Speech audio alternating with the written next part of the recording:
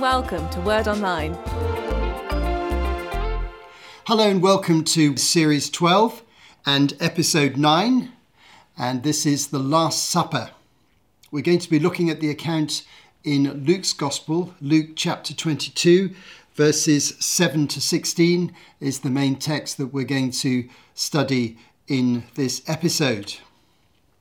Well, so far in Series 11 and Series 12, we have been studying the events of the last week of Jesus' life. And if you're following all the way through those episodes, you'll be very familiar with the outline of the story. But just to remind ourselves of the key points, in Series 11, we started with Jesus entering Jerusalem in the last week of his life, the so-called Passion Week. And he entered in great blaze of glory with the triumphal entry, thousands of people gathering to welcome him into the city, anticipating that he might well be the Messiah, coming to redeem Israel, perhaps overturn the Romans, perhaps introduce a new political system, perhaps reform temple worship and get rid of the corruption in the temple, certainly bring healing and blessing to people as he had done for 3 years. It was a great day. That was the Sunday. The Monday was marked by a confrontational event that Jesus orchestrated in the temple compound. He went there early and he challenged the market traders there who were selling animals and birds for the religious sacrifices that took place regularly in the temple. And also there were money changers there to deal with the difference between Roman currency and Jewish currency used for the temple taxation system. And Jesus challenged this, overturning their tables and accusing them of financial and spiritual corruption. Then on Tuesday, there was a long day of debate and discussion between Jesus and his religious opponents, the Sanhedrin, the religious leaders, the high priest, the priesthood, the teachers of the law, the Pharisees, the Sadducees, the Herodians. All the different factions were against him, hoping to get rid of him, as we've explained in earlier episodes. Those difficult questions didn't trap Jesus. He told some parables which criticized them. Then he condemned the Pharisees and teachers of the law as hypocrites. And then he left the temple and spoke to the disciples, and they drew his attention to the glorious building of the temple. And then he predicted amazingly that the temple was going to be destroyed, not one stone left on top of another. At the beginning of Matthew 24, we see that statement. Then they asked him some questions about the future, which we see in verses 2 and 3 of Matthew 24. When will this happen to the temple? What will be the sign of your coming or your return, the second coming? What will be the sign of the end of the age? Then we followed through at the beginning of Series 12 with 7 episodes looking in detail at the teaching that Jesus gave to his disciples privately while sitting on the Mount of Olives overlooking the city of Jerusalem. He gave this teaching explaining the future. He explained that the church's life would be lived in a time of complexity and suffering and difficulties in the world around, some persecution, and the gospel would be proclaimed all the way around the world, but in times of difficulty. He then explained that within a generation, the nation of Israel would be overturned and the temple destroyed. And then he went on to teach about the second coming, saying that it was going to be a glorious, wonderful, powerful, worldwide event, that Jesus would return to the earth in glory and power to bring judgment and redemption. People who didn't believe would mourn, but believers would be redeemed and filled with joy. Then in Matthew 25, Jesus told 3 parables that encouraged people to be ready and watchful for the second coming, because no one knew when it was going to come, and they needed to be ready. And that was the sign of true discipleship. Then in the last episode, we move on from that Tuesday event to an event which probably took place on the Wednesday of that week. We can't be certain of the chronology, but it's likely that on the Wednesday of that week, Jesus, who was staying in the village of Bethany, just outside Jerusalem, was hosted by a man called Simon the leper. And we looked at the story in our last episode, especially as recorded in Mark's Gospel. And we saw how Mary, Martha, and Lazarus, the other family that Jesus knew so well in Bethany, came to the house, and how Mary took a very expensive alabaster jar of perfume and anointed Jesus with this as a symbol of her devotion and also as a prophetic sign of his forthcoming death, because the Jews anointed the bodies of dead people before they were buried. We looked at that in the last episode. And something sinister happened during that event, which is the link between that story and the event we're going to look at today, which took place the following day, on the Thursday. And this concerns Judas Iscariot, one of Jesus' 12 apostles. We've known for some time from the gospel narrative that Judas did not have a strong loyalty to Jesus, that he was corrupted in his thinking.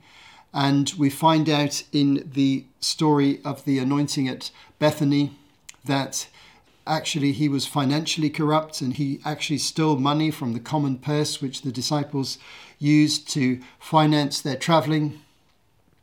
And then we find out at the end of that story that this was the moment that Judas made the decision that he was actually going to betray Jesus to the Sanhedrin, to the high priest, and the religious authorities. They were looking to try and arrest him, and amazingly for them, Judas Iscariot was going to help them.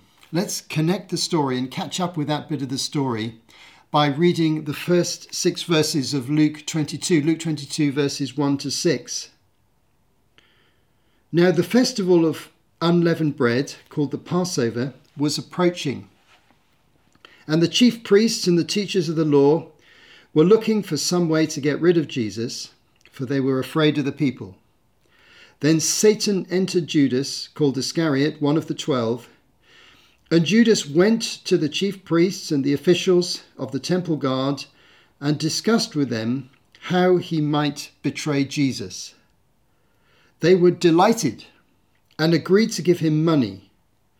He consented and watched for an opportunity to hand Jesus over to them when no crowd was present. This is a sinister passage.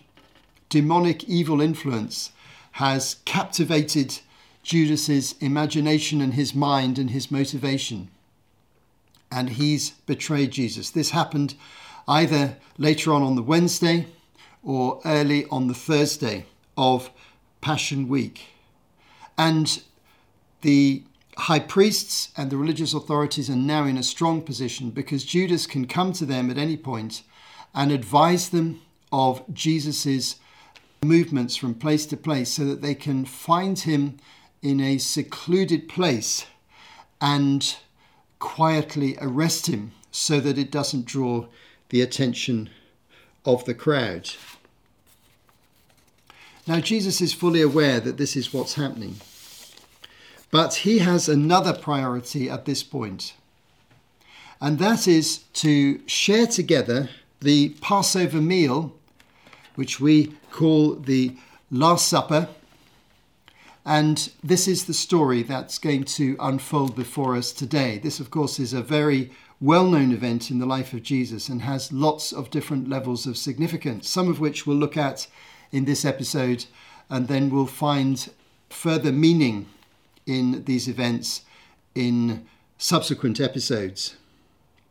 Let's read the first part of our passage, Luke 22, 7 to 13. Then came the day of unleavened bread, on which the Passover lamb had to be sacrificed.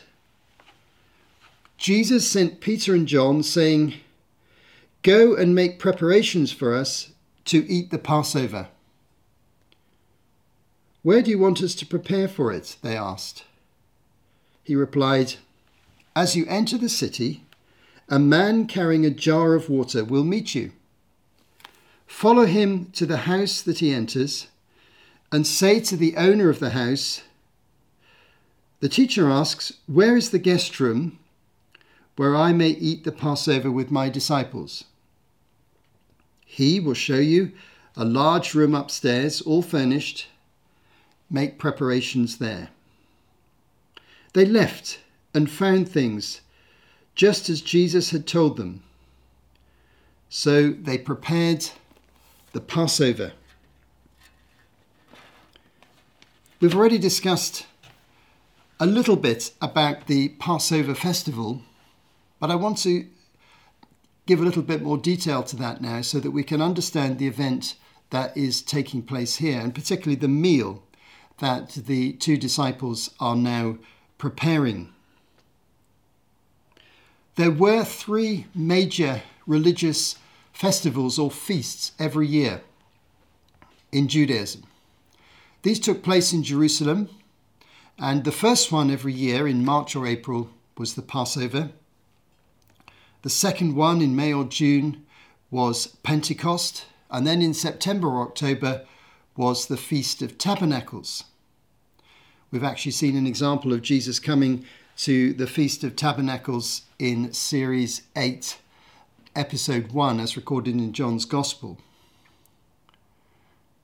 Jews from all over the country and around the surrounding nations often came in large numbers to these festivals. They were the gathering point of their religion, and they were events that people really wanted to get to. But it was a big effort. If you came from Galilee, this could be a week or 2 of your year taken up if you include the travelling as well as the actual event, which lasted quite a number of days. Each festival had a particular theme, and the theme of the Passover was the Exodus, or the escape of the Israelites from Egypt in the Old Testament, in the time when they were enslaved in Egypt, working as bonded labourers for the Egyptian Pharaoh. And they escaped miraculously, and it's the miraculous escape that is celebrated in the Feast of the Passover. Pentecost and Tabernacles celebrated other aspects of the life of ancient Israel. Let's now look at the original story, the original event, in order to understand the significance of the Passover. I'm going to read from Exodus 12, verses 6 to 14. This describes the occasion when Moses is preparing the Israelites to make a sudden departure from Egypt whilst God is judging the Egyptians. And the story goes like this. Exodus 12, verse 6. Talking of sheep and goats. Take care of them until the 14th day of the month, when all the members of the community of Israel must slaughter them at twilight. Then they are to take some of the blood and put it on the sides and tops of the door frames of the houses where they eat the lambs. That same night they are to eat the meat roasted over the fire, along with bitter herbs and bread made without yeast. Do not eat the meat raw or boiled in water, but roast it over a fire with the head and legs and internal organs. Do not leave any of it till morning. If some is left till morning, you must burn it. This is how you are to eat it, with your cloak tucked into your belt, your sandals on your feet, and your staff in your hand. Eat in haste. It is the Lord's Passover. On that same night I'll pass through Egypt and strike down every firstborn of both people and animals, and I'll bring judgment on the gods of Egypt. I am the Lord. The blood will be a sign for you on the houses where you are, and when I see the blood, I will pass over you. No destructive plague will touch you when I strike Egypt. This is a day you are to commemorate, For the generations to come, you shall celebrate it as a festival to the Lord, a lasting ordinance. Now, the Jews tried to capture some of this event in the Passover feast.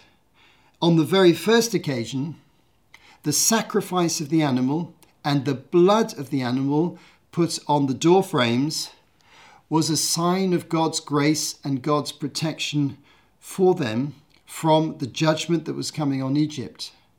And they were to be spared. But they were to eat the lamb and then to eat with it bitter herbs and bread made without yeast. Now, all the food of the Passover meal was significant. The lamb was the sacrificial animal. The bitter herbs indicated the bitterness and the suffering of their stay in Egypt. And the bread made without any yeast or leaven was bread made in haste, in preparation for quick departure. And they were to eat with their shoes on, with their cloaks on, with their sticks or staffs ready to go, and they had to escape at the moment that God called them to go. It was a huge event in the life of ancient Israel. It was remembered with great devotion and appreciation at the Passover feast. But the interesting thing is that, unlike other festivals, the central event was actually a family meal. The lamb was slaughtered, and by the time of Jesus, the lamb would be slaughtered in the temple, then brought back to the home or the place where people were staying, and then there would be a family meal presided over by the father or the head of the family, with all these different ingredients in the meal and some other ingredients which the Jews had added in over time but which aren't mentioned here. And the story of the first Passover would be told during the meal, with several cups of wine in celebration and in remembrance. That's the event that we're talking about, a Passover meal, and we call it the Last Supper because it was on the last night of Jesus' life on earth before he was crucified the following day. So, having looked at the Exodus events, now let's think about the actual events of the preparation of this particular Passover meal. The question was, where was Jesus going to have the meal? And he was going to have it in the city, and he sent Peter and John on this surprising mission to find the place.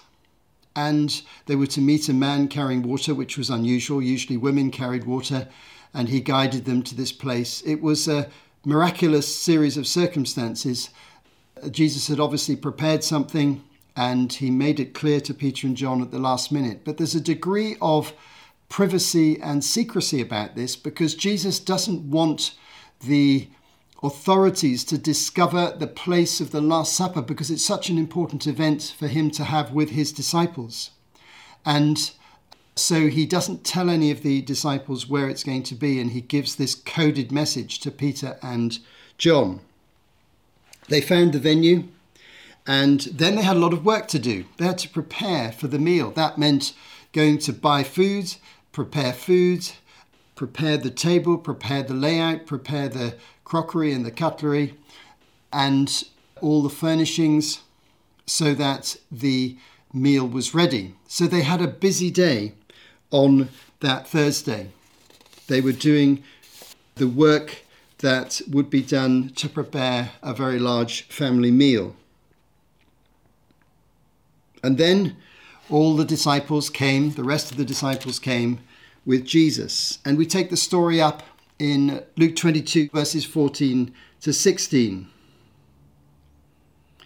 When the hour came, Jesus and his apostles reclined at the table, and he said to them, I've eagerly desired to eat this Passover with you before I suffer. For I tell you, I will not eat it again until it finds fulfillment in the kingdom of God. So here's the beginning of the event. The 12 apostles are there with Jesus. They're reclining at the table. You'll probably remember from description of earlier events in Jesus' life that the Jewish tradition wasn't to sit on chairs at tables, but to recline on couches on one arm on their sides and to eat with the other hand. Jesus saw this as a very significant event. I've eagerly desired to eat this Passover with you before I suffer. He's predicting his suffering. He knows it's imminent. He knows it's within hours, probably, that he is going to be betrayed. He knows that Judas is now moving the process forward and in communication with the religious authorities. He's anticipating his death, and he's preparing his disciples for his death. He keeps telling them about his suffering, and he says, I will not eat it again until it finds fulfillment in the kingdom of God. That means next Passover in a year's time, I won't be here. I'll have died and indeed been raised from the dead and ascended. And he says he'll eat it again when it finds fulfillment in the kingdom of God. That's an interesting expression.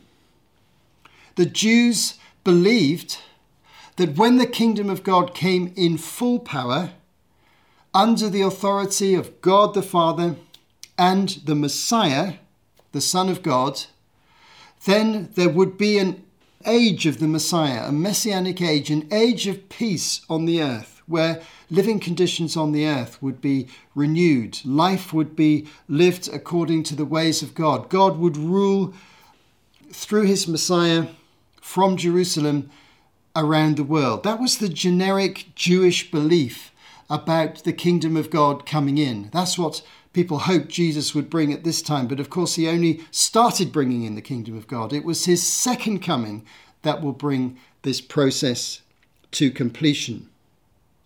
But Jesus associates here the Passover meal with the kingdom of God in a more fulfilled sense. And one of the Jewish beliefs was that the Messiah would provide a feast, an ongoing feast of wonderful food in the age of the Messiah, when the kingdom of God came in all its fullness.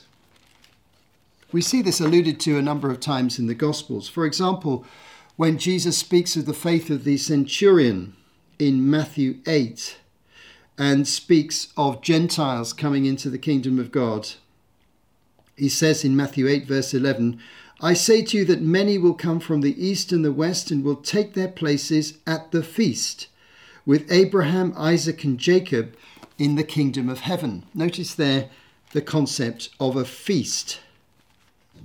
And likewise in Luke 14 verse 15, when Jesus was having a meal at a Pharisee's house, one of the guests made this very interesting statement.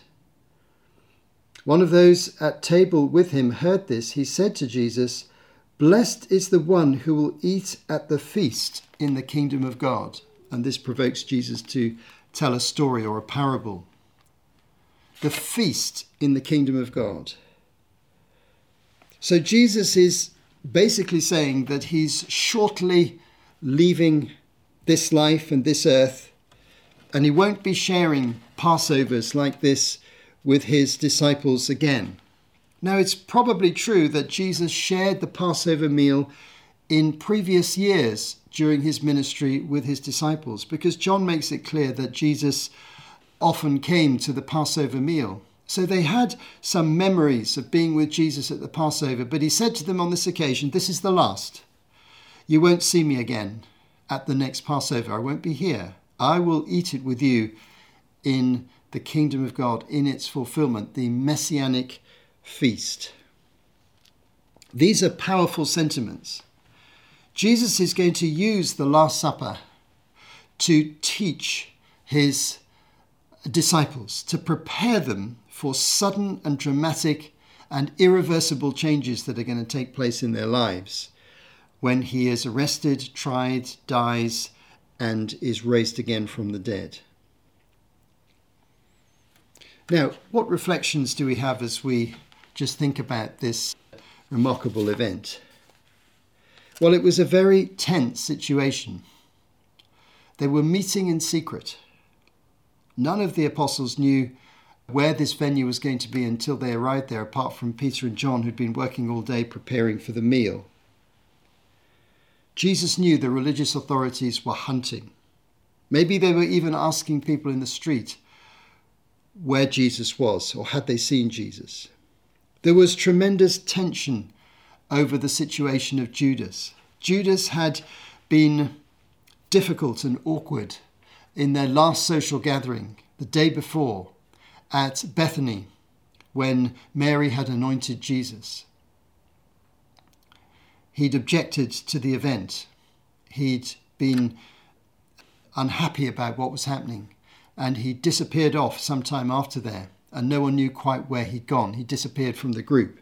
But in fact, we found out from the text we started with today that he'd gone straight to the religious authorities and offered to betray Jesus. So there was suspicion about Judas. There was an uneasy relationship between him and the other disciples. There were Jesus's dark predictions of his suffering. So it was a tense situation. But on the other hand, a good way of looking at it is to remember that all the way through Passion Week, Jesus is ultimately in control of events. It looks as though they get out of his control, but he's allowing certain things to happen because he's going to use even the darkest events for the good. It's worth remembering that many months ago, when Jesus was at the Mount of Transfiguration, up there to the northeast of Galilee, with Peter, James and John, and when Moses and Elijah appeared, the conversation between Moses, Elijah and Jesus, as recorded in Luke 9 verse 31, was this: they spoke about his departure, which he was about to bring to fulfillment in Jerusalem. This was all part of the plan. And Jesus knew that his Father would use Judas's betrayal to fulfill the ultimate plan. And Jesus actively chose to die at the time of Passover. He chose when to come to Jerusalem. He chose the date of the triumphal entry.